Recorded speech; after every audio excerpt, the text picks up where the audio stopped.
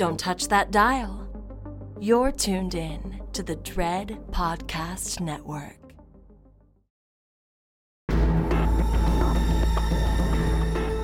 You are now listening to Postmortem with Mick Garris, where the most influential voices in horror cinema will spill their guts to the renowned horror director, writer, and producer. Now, here's your host, Mick Garris. I'm Mick Garris, and this is Postmortem. However, we are not broadcasting from Nice Guy Productions World Headquarters overlooking the glamorous San Fernando Valley, but rather this was recorded live at the Grimmfest Film Festival in Manchester, England.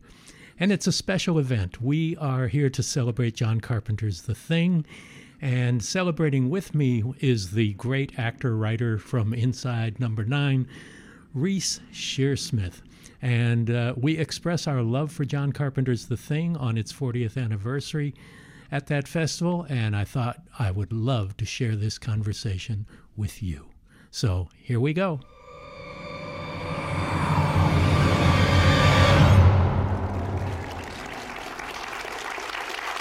Just to say that this film was chosen by Reece as his favourite monster movie. Yeah. So we were so excited that he chose this film. It's the 40th anniversary 4K remastered version that you're going to see later tonight, so it's very cool. I'm going to hand you over to Mick Garris, who is going to host this talk with Reece. Thank you. Live from the BFI Grimmfest Monsters and Movies event in Manchester, England. This is Postmortem, and I'm Mick Garris, and we are here with a crowd to celebrate the 40th anniversary of John Carpenter's The Thing with one of our favorite guests, Reece Shearsmith, writer and performer on Inside Number 9, League of Gentlemen, and so many other things, and one of my favorite performers, and a great guest, and we're going to talk about monsters in movies, particularly John Carpenter's The Thing. This is being held before we screen the actual movie with an audience, and it was Reece's pick as his favorite monster movie. That's right, yes. And my first, can you hear me? Yes. Question is, who hasn't seen it? See, I need okay. People. Get out. Too bad. Stay, you've seen it, yes. So, well, the problem now is we are still going to spoil it. We have to. We've got to talk about it first. Yeah, I mean, my memory, I don't really have any right to be here pontificating about The Thing when Mick Garris was on the set watching it being filmed. So I'm going to turn the tables and ask you about what that was like. But yeah, but the whole point is this is a favorite movie of yours. Yeah, you're fan. A performer, you're a writer. Yeah. In the genre, Inside Number 9 takes a lot of deep walks into the horror field.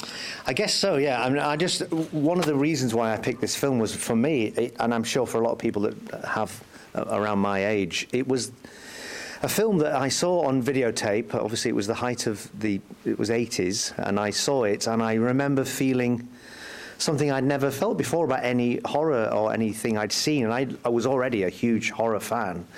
And it was it was like a veil had lifted on something I knew was possible. The effects in this film and the practical effects blew me away quite seriously. I was like, I cannot believe the things I am seeing. How have they done? The things you were seeing. The things I was seeing, yeah, and the incarnations of the things.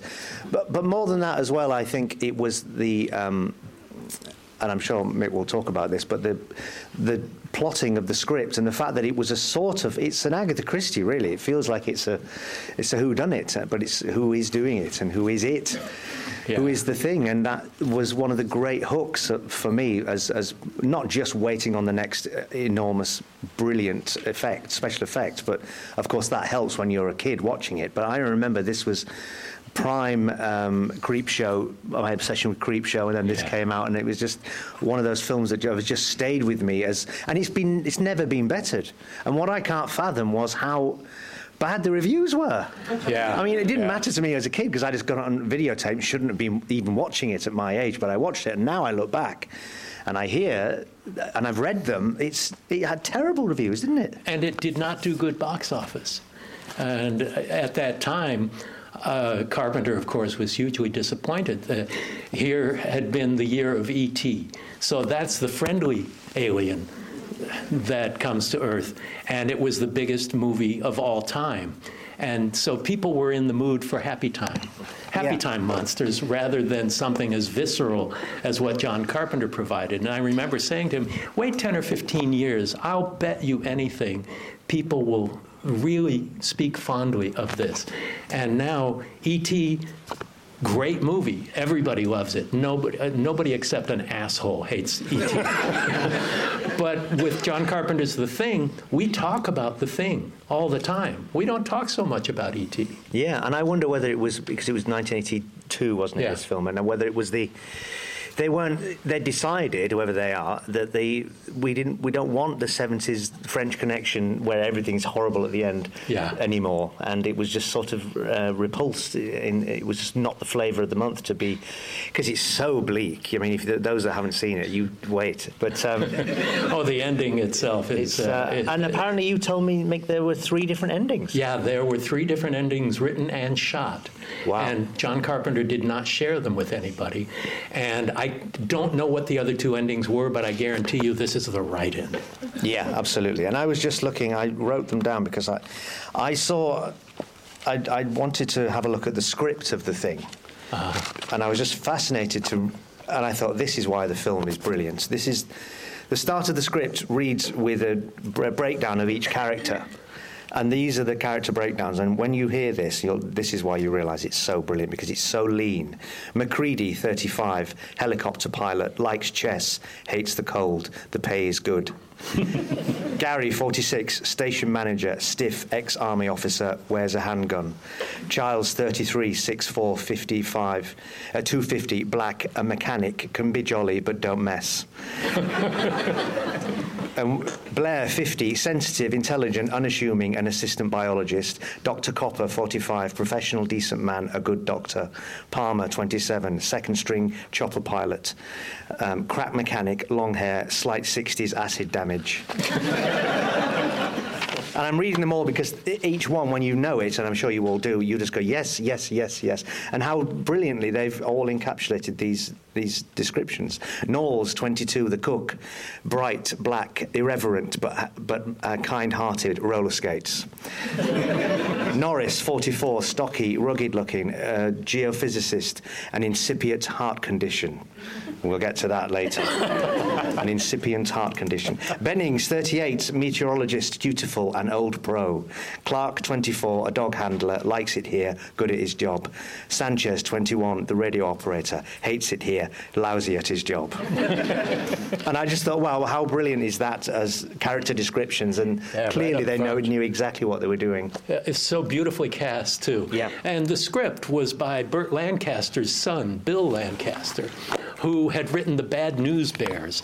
So here are 2 sides of the cinema coin that could not be less alike.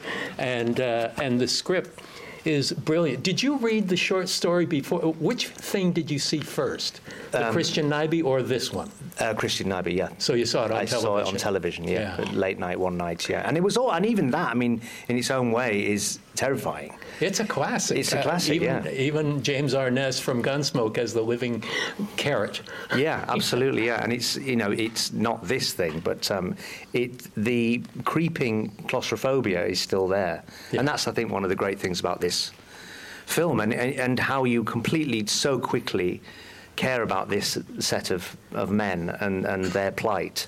And you say men, and that's very specific because particularly at that time, there always had to be a woman in it, a romantic involvement. And it was a ballsy move to do something that was just all testosterone. Yeah. And do you think that would have been a question mark over, you've got to have a woman in it? Yeah, because the original version that Howard Hawks produced, that Christian Nyby directed, did have a woman in it. Right. That was, had romantic appeal to the lead actor. But I think one of the strengths is that it just ignores that part of the story. And it was not part of the original short story, Who Goes There? But it's just got a very rugged feel to it, and it's in the middle of the most rugged place on Earth, which they actually shot it on a glacier in British Columbia. And in the summer, we talked about this earlier, but in the summer they built that station and then shot it in the winter, so it was all snowed over and iced over, and they really worked hard to give this veracity. Yeah, and how long was it that, what point did you come on board to end up being on that shoot? Were you going to do the making of? I did the making of. Yeah. I wasn't on it very long, but I was also doing specialized publicity for the genre magazines of the time and things like that. So I went to Alaska and British Columbia, and was there on the glacier, the coldest I've ever been in my life. And I was on the sound stages. The scene with "You Gotta Be Fucking Kidding Me," I think all of you know that scene, with the head coming off and all. I was there watching that, and it was an amazing experience to go to see Carpenter watching the rehearsals of it and say, "Rubber." So it didn't look real enough, right. So they relit and got it till it was right. But a lot of that stuff had to be done second unit because it was so complicated. They planned on an additional shoot that went way beyond the first unit shoot. Wow. I mean, it's amazing to me to think that there's so much of it is in camera, the effects, and how it's a ballsy thing to do. I mean, we've done small little things in the things I've filmed, and they've been in camera things, and it always looks slightly unconvincing, and there's a leap of faith that people will buy it. Yeah. So this must have been quite a big thing to think. It sort of stands and falls on these effects being convincing in a way that's they're so not. I mean, it's extraordinary what you see before your eyes in this, and yet you want to buy it as really happening. And when they remade it, they tried to do the same thing, and they did it all practical effects, and it didn't work, and they went over it with CG, trying to fix it all, and the movie did not perform well, and it certainly can't stand up next to Carpenter's film, but it was also in the forefront of this technology. And Rob Bottin, who did the makeup effects, he was an assistant to Rick Baker. He was 19 years old, and he worked on The Fog with John Carpenter, and that's how they started their relationship together. Didn't he play Blake? Yeah, he actually plays Blake with the red eyes. The ghost of Blake. So John knew that Rob was a creative genius. And here's a kid in his early 20s being tasked with the burden of millions of dollars of special effects that had never been done before. There'd been precedent with Dick Smith and his bladder work on The Exorcist originally and that sort of thing. And then American Werewolf in London. Rick Baker did that. And at the same time, Rob Bottin did The Howling with Joe Dante. And so he ended up having this unbelievable burden of delivering this, and he's brilliant, but that takes time, and nobody planned on the time that it actually took to do all of the creature effects. I'll bet, I mean, it seems, I can't imagine the preparation for it. Yeah, and waiting on how he must have designed the creatures, because they see, obviously, every single step of the way it must have been thought about, but when you arrive at each of the new incarnations of the thing and how you get there via the dogs or via someone's head or whatever it might be, that's the work involved, in how each one is its own new monster in the movie is an amazing achievement, because it's not nebulous and it's not sort of thrown together. Obviously it can't be, because it needs to make those puppets. It used to be that you'd rely on the audience's imagination until the last act, and then you'd give time to your creature. But in this case, once things start going, they are non-stop. Yeah, and how much of was all the creature creations and the looks of them, Rob Bottin bringing them, this person could change into this spider monster type all of thing. It was Rob, and John gave him his head and said, look, this is what I want. How you achieve it, show me some ideas. Tell me what you want to do. And it's way more than anybody ever planned on originally in the movie, just because Rob was so brilliant and his work was so amazing. But none of that would work. No monster movie works if the people aren't any good. Yeah. And the characters are so well drawn and so beautifully played by this great cast with, everybody loved Kurt Russell, and nobody had ever seen him in a role like this, MacReady. And, the commitment, again, we talked about that element of a movie, the commitment of the actors to what is being called tonight a monster movie. And normally that's in a gutter, and this was given front row treatment. Absolutely, yeah. It's elevated by, it's not elevated, it's just really great acting. The same way that the three principals in Jaws make it a brilliant film, and that's why I think you can rewatch them, and because you just find new nuance in all their performances to this day. I'd love to see. I'm not a big fan of 3D, but did you see the conversion of Jaws to 3D? No, I didn't. It's brilliant. Is it? It's so good that it makes me want to see The Thing with the same conversion. But it looks like Spielberg shot it in 3D. The shots are so three-dimensional, and the movements and the like, that it was captured in 3D in a way I never imagined I would love. Yeah. Amazing. This would be an amazing movie to see converted in that way. Yeah, definitely. And it's 42 years now, is it? Or is it 41? 40 years for The Thing. It was 1982, summer of amazing, 1982. yeah. No, I remember when I first saw this, inexplicably it was on a videotape, probably pirated from Blockbusters or the like. But on the other end of it, I think The Thing was on it, and then it ended, and there was a crackle of videotape, and then it was The House That Dripped Blood. Really? Which is such a strange film to have on the end of it. Nothing like it. Is that a weird? No. Is that an amicus? That's a portmanteau horror was on the other end of it. Yeah, that was one of those. It was very strange, and I used to treasure it and watch it all the time. The whole thing was on it? Yeah, it was all on it, yes. It was all crackly on it used to get very crackly on the bits where the more extreme bits. Yes, of course it was, yeah.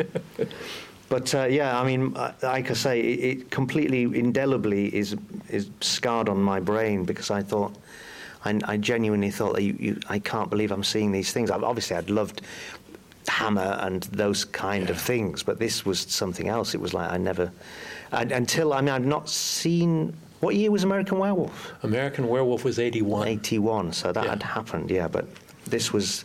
I think it obviously landed because it was a truthful... there was no... nothing gothic about it. It was all very real and technical and like these contemporary. People. And contemporary, yeah. So you're left with this terrible feeling that it's all so close to what could really happen. Even though we were in such an exotic place as the snow. Yeah, and it was such veracity to it because it was a real place in the middle of fucking nowhere. Yeah, I mean, that's incredible to me that they built it and then let the snow fall on it, and then that's how they had it. Yeah. But it is so authentic for beautiful production design. Yeah, and you said they've refrigerated the insides for the breath. Yeah, on the sound stages on the Universal lot, they built all of the interiors to the station, and John had them all refrigerated so you would actually see breath. There was no CG at the time, and so there was no. And even to this day, they haven't perfected CG breath. But he wanted to see that, and that rarely happened in movies that take place in the frozen north. But John's that kind of filmmaker. Yeah, and I read that the interiors were filmed in the height of the summer, so they were all in their winter outfits, going out and being completely sweltering outside. Yes, and so they were happy to go into the stage. Yeah, to cool down. What was the first monster movie you ever saw?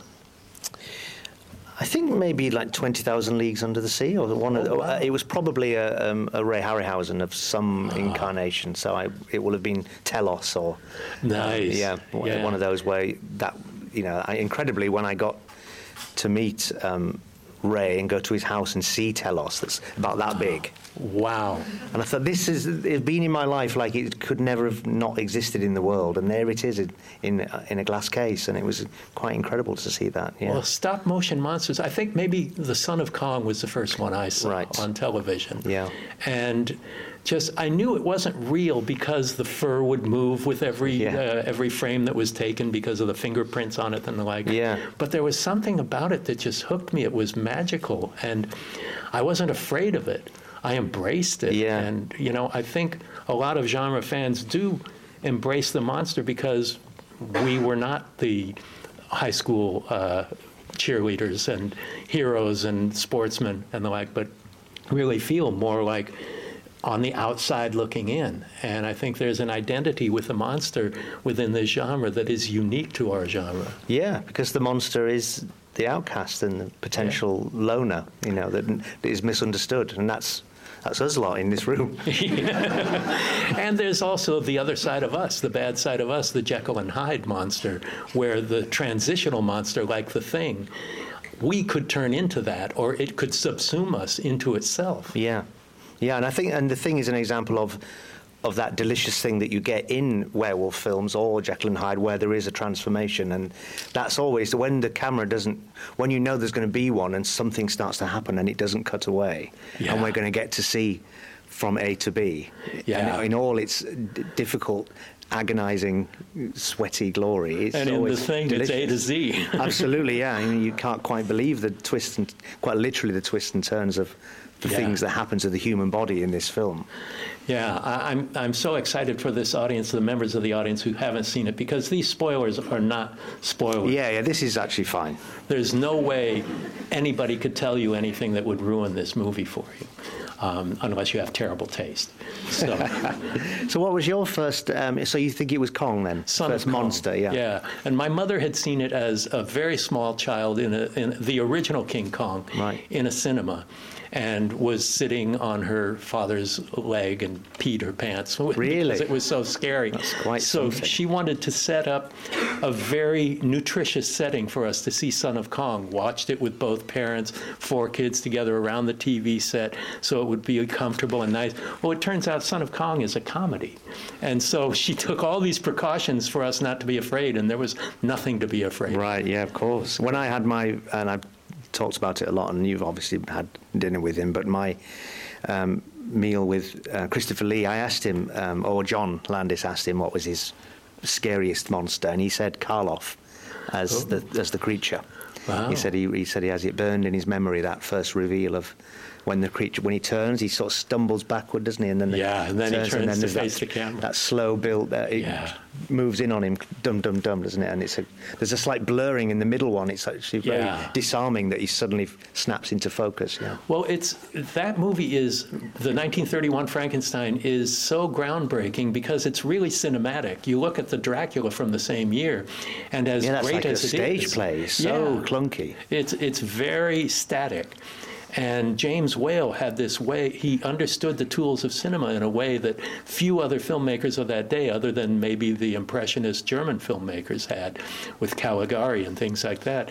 But the Universal group seemed to bring in those ideas and a lot of those technicians from Germany, and they contributed a lot to the look of that. But that was the one that really kind of became the face of quality horror. Yeah, it's fascinating, isn't it, how we've never really moved away from, and you can't help yourself but love them, because it's sort of, there's just something obviously in us that want to see things, monsters versus monsters, and we have it to this day with the Marvel creations meeting each other, and even King Kong and Godzilla. Yeah, absolutely, yes, of course, yeah, and you get these teams of monsters and people, Predator v Alien. Yeah. And there was a famous, I read about it recently, another Carpenter thing, that they were going to, I think there was talk of having Michael Myers versus, and who was it? It was another, Jason or it was maybe I think it was Jason. Yeah, it was like that. What world do they meet? Yeah, it doesn't matter. They'd figure it out because I mean, they did do Jason and Freddy, didn't they? Yeah, and I think he did quite well. It did. But as far as franchise horror goes, I'm just tired of it. You know, there's so much smart filmmaking out there, people who really know how to tell original stories. And it's actually a good time for horror movies right now, because you get things that, in addition to all the praise and the new Hellraiser, the new Scream, all that, but you've got Black Phone, you've got The Menu, you've got Smile, you've got Bodies, Bodies, Bodies, and these are all original theatrical releases that weren't birthed from previous generations of the same movie. Yeah, exactly. And it's slightly depressing, isn't it, when you sort of see a big studio film where you know the type of film you're going to get instantly just by their iconography at the beginning. You think, it's going to be one of those films, and it plays itself out, and it's like you've already seen it, and it's almost like that's the raison d'etre, that you're expected to like it because you know exactly what you're going to get. Yes, familiarity. Yeah, and it breeds contempt. Quite literally, yeah. But yes, I mean, especially in a world where with my little program that we try to every time do the opposite of that, which is try to do something that you're not expecting and hopefully not repeat yourself. But it seems to be that they are there to do exactly that, to repeat themselves. At a certain point, the returns diminish. And you see that happening even with Marvel movies. They still make billions of dollars, but they seem to be making less than their predecessors recently, and maybe that's a healthy thing. I mean, any movie that gets people to go to the cinema and buy a ticket and see it in the seats just encourages more movies to be made and a wider variety of movies. Yeah. And do you think... the thing, they did, like you say, that's fascinating to me that you said that they did the in practical effects on the remake that when they did the Norwegian camp. Yes. But then they overlaid it with CG because they didn't work. But why didn't the practical effects work? I don't know. They're very talented guys who did that. But it's all how it's shot. It's all how it plays. And with a modern audience, you have to be even more convincing. We'll look at the thing from 1982 from a modern perspective. If you're 22 years old and haven't seen it before, it may look like foam latex and Vaseline and alginate and snot and all that. Yeah. But in 1982, when we went there had been no precedent. It was brand new. So maybe it did not convince a test audience, and they figured, well, we can fix that in post. But the thing that I think was the thing that was lacking was... We're going to have that happening. No, you can't help it. I think is the strong characters across the board, because, again, we go back to the fact that it is a sort of... and then there were none. Murder mystery, really. And part of it is the thrill of thinking, who is patient zero? Right. Who first gets infected, and that... horror of it being you next. Yeah, and when you find out who it is, that's only the middle of the movie. Yeah, and absolutely. Then it takes it from there. Yeah, it escalates, doesn't it? Yeah, well, the monster parties kind of began in the 40s with Frankenstein meets the Wolfman, Son of Dracula, and all the trailers would go, see, Frankenstein, the Hunchback, and Dracula, and all Wolfman, in one place. All in one big place. Did you watch those as a kid? Yeah, I remember seeing that and then sort of being thrilled that you're going to get 2 or 3 bites of the cherry. I'm always with Abbott and Costello. They would often be on, but I never really got them I didn't. Oh, really? Yeah, we didn't see that. They weren't big here, I don't think. That was a huge movie to me. I've seen it and Hard Day's Night more than any other movie. Oh, really? And just a month ago, not even a month ago, celebrating Halloween, I hosted a screening of Abbott and Costello Meet Frankenstein at the Cinematheque in Los Angeles. Wow. And it was a 35 millimeter print. It was beautiful, and the crowd ranged in age from like 5 years old all the way up to people with gray hair like mine. And it worked gangbusters. But it may be an American thing. We're in England right now. I don't know how many Abbott and Costello Meet Frankenstein fans are in here. Show yourself. Well, there you go. There's 8. So yeah, it's a big cultural thing. Yeah, I would have loved it because I loved Laurel and Hardy, and they would be here. They would be on. They had more heart all the time, but they were at heart. Yeah, but imagine them meeting the Wolfman. They would have probably knocked him out with a ladder or something like that. Buster Keaton meets the Wolf. Yes, exactly, yeah. So who were the British horror heroes for you? Oh, well, I grew up with Hammer House of Horror, which was the TV spin-off of the Hammer films, or I thought it was, but of course what happened was it wasn't at all. In its own creepy way, the TV versions of the under that banner were very sort of grubby and real, because they were all on council estates in Great Missenden and quite and not gothic in the slightest. They were, that was a surprise to me that when that came on TV. But there were mysteries too, and there was Hammer House of Mystery and Suspense, which was not as good, I don't think. There was that, I think, started out life as a second season of Hammer House of Horror and didn't quite end up being quite the same thing. So they called them Hammer House of Mystery and Suspense. But for me, the Hammer House of Horrors, I remember them coming on TV. I remember the night, the Witching Hour, that was the first one came on, and then the Denholm Elliott one as well. which was just a sort of a brilliant, horrible, sickly story of this man that keeps thinking he keeps waking up and his dreams start repeating until the point where he kills his wife and he thinks it's a dream, I'll wake up in a minute, and it was real, and he's killed his wife and he thinks he gets arrested for it, and he's like, no, I'm going to wake up in a minute, but he doesn't. So that was probably all that BBC Two late night. We used to have a double bill of a black and white at Universal, and then there would be at 1:05 in the morning, impossibly late for a 12-year-old boy in the morning to watch the second one, which would be a Hammer or an Amicus, even worse, an Amicus film. Oh, even better. Yeah, because they were even more bloody. And, but my sort of memories of monster films, particularly in that genre of my life era, was being terrified of Curse of the Werewolf. That's the Oliver Reed? The Oliver Reed one, yeah. The Oliver Reed one kept me awake because I remember watching the Oliver Reed one at about 2 o'clock in the morning by myself, going to bed, and then being kept awake, absolutely convinced that there was a Oliver Reed in a white shirt was prowling the streets of Hull. Well, what's amazing about that and it was movie, foxes. Making that horrible noise that foxes do. Werefox, yeah.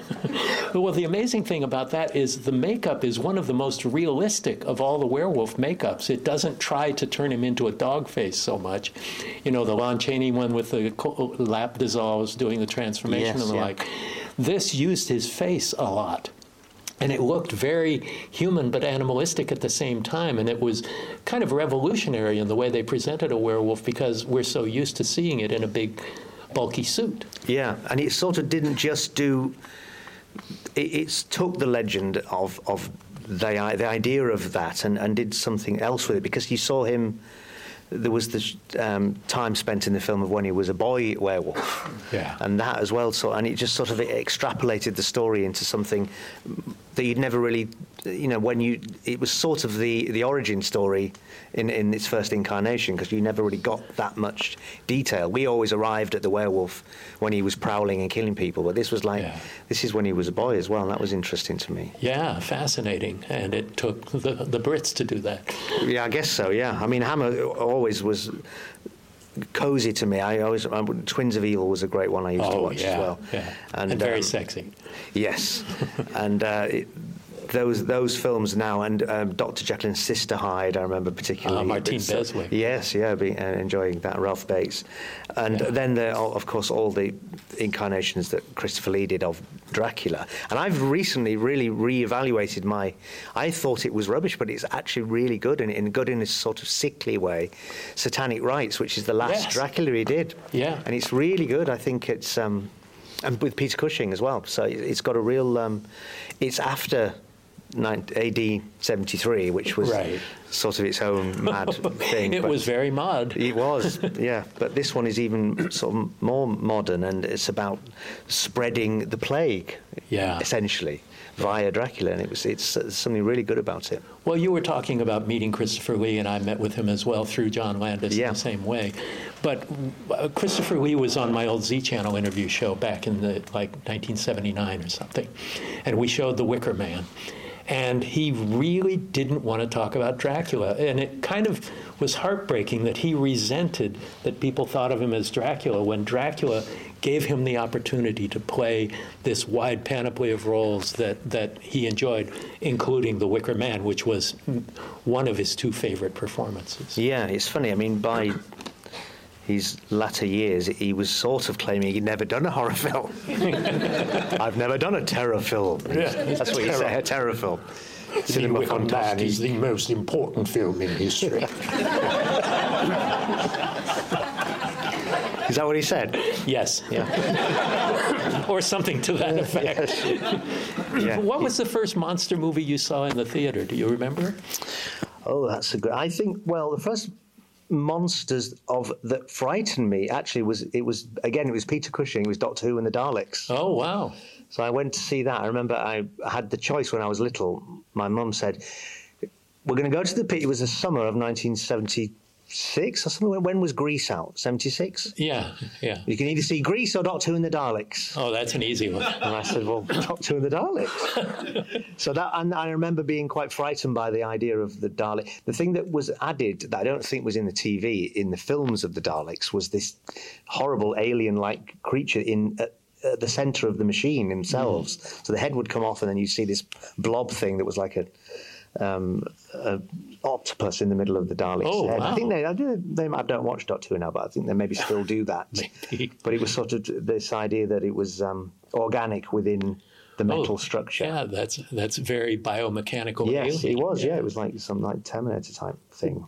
But yeah, that would be my earliest cinematic experience of it. I remember, and it was sort of it springboarded my interest in special effects and makeup, but seeing in cinema The Company of Wolves. Oh, brilliant. Which was a great... a Neil Jordan movie. Yeah, Neil Jordan, and that whole sort of fantasy fairy tale world with Christopher Tucker, who did the makeup, and of course I ended up writing to Chris Tucker, he'd done the makeup for The Elephant Man, and at the time he'd just finished Company of Wolves.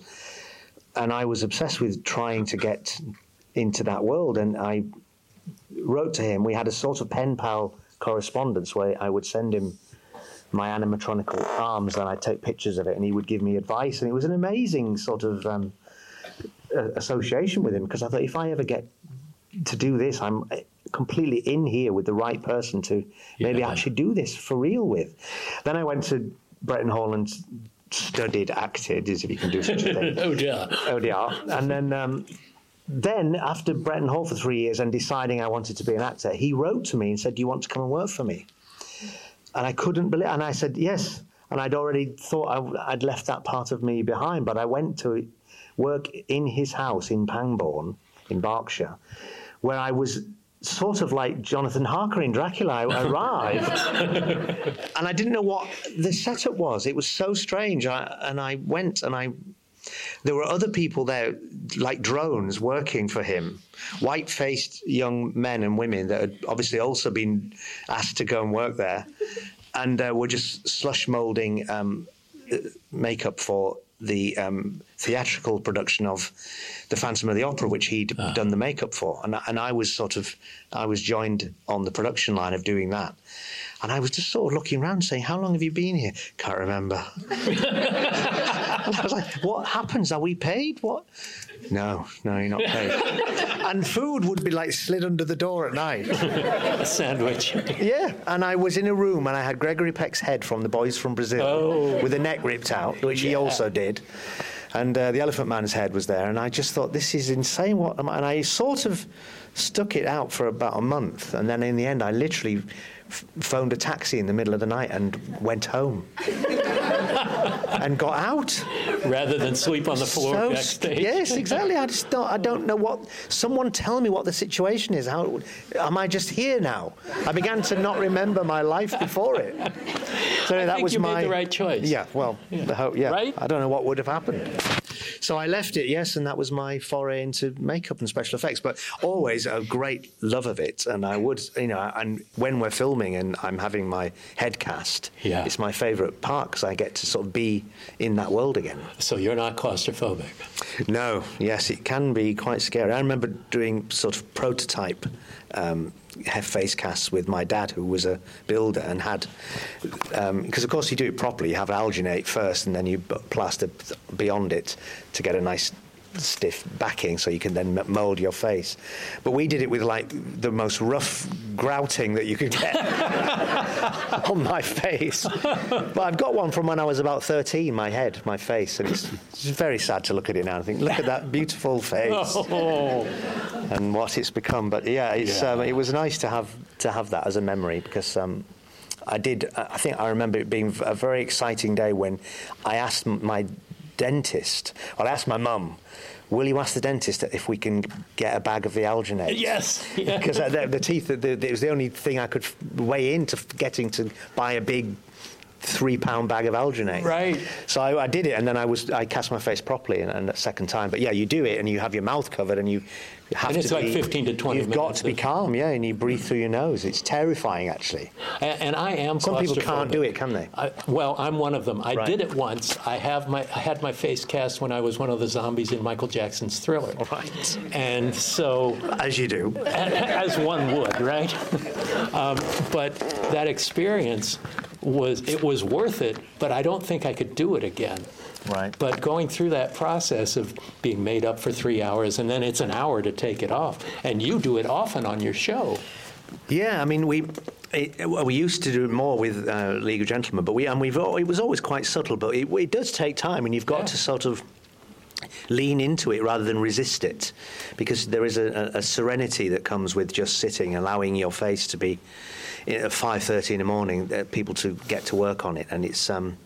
I think we're good at it. People often say to us, the makeup people, you haven't moved. You're very still. And I think you do get actors that are just pulling it off continually and leaving it, and the tashes are hanging off. And I'm sort of aware, because I've got my makeup and special effects head on, what it's like to have to reset, and I do just sit very still in between takes, and otherwise you get fiddled with continually. You know, there's that constant thing of in filming where that can become irritating. You just want to get away from me. I remember speaking to Kathy Burke.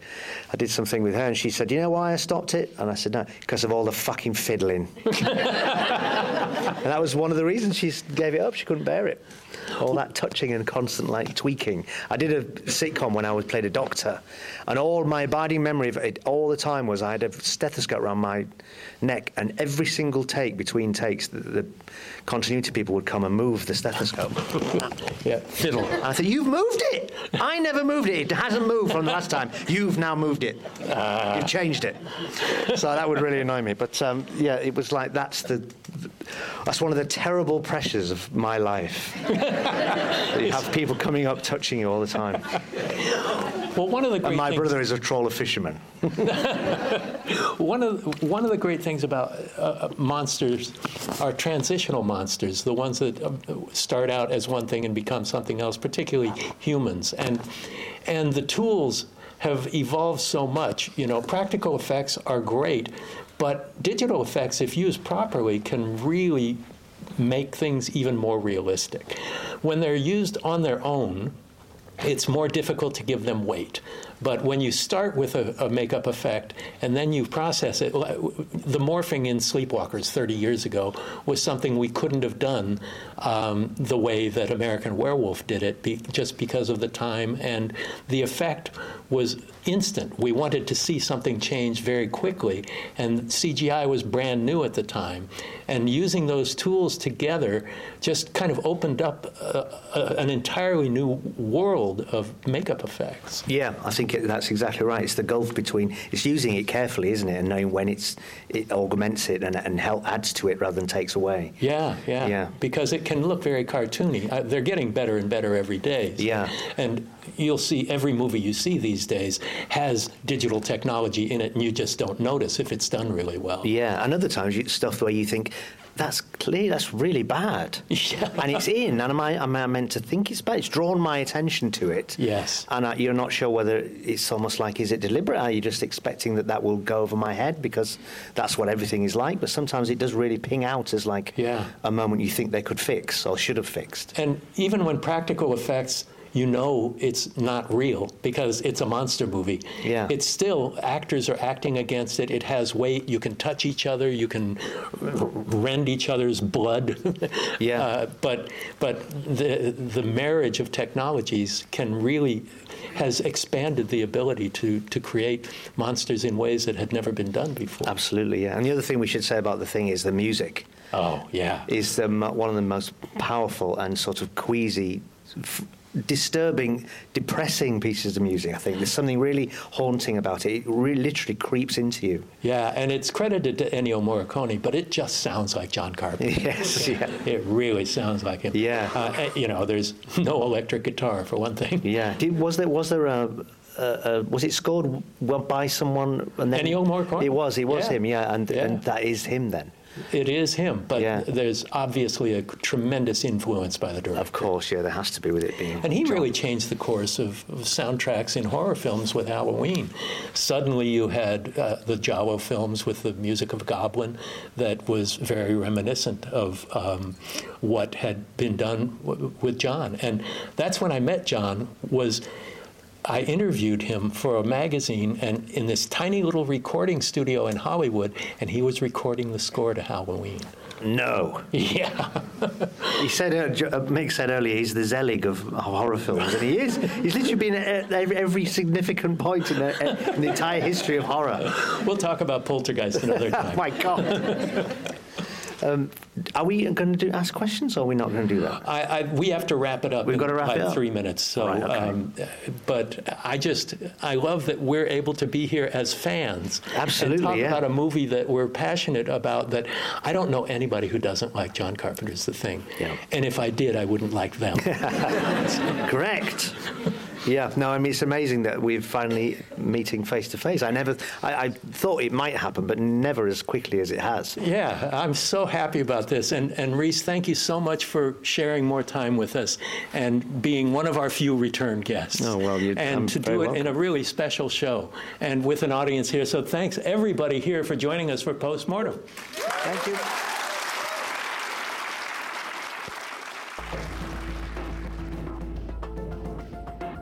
Thank you for listening to Postmortem with Mick Garris.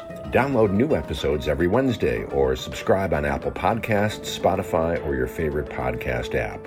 Postmortem with Mick Garris is produced by Mick Garris and Joe Russo. Our sound engineer is Christopher Leon Price. Our announcer is Jeff Gelb. Our graphic designer is John Holland. And our theme was composed and performed by Bill Burney with additional music by John Jasensky. If you're enjoying our show, please take a moment to rate and review us wherever you get your podcasts. Thank you for listening to the Dread Podcast Network.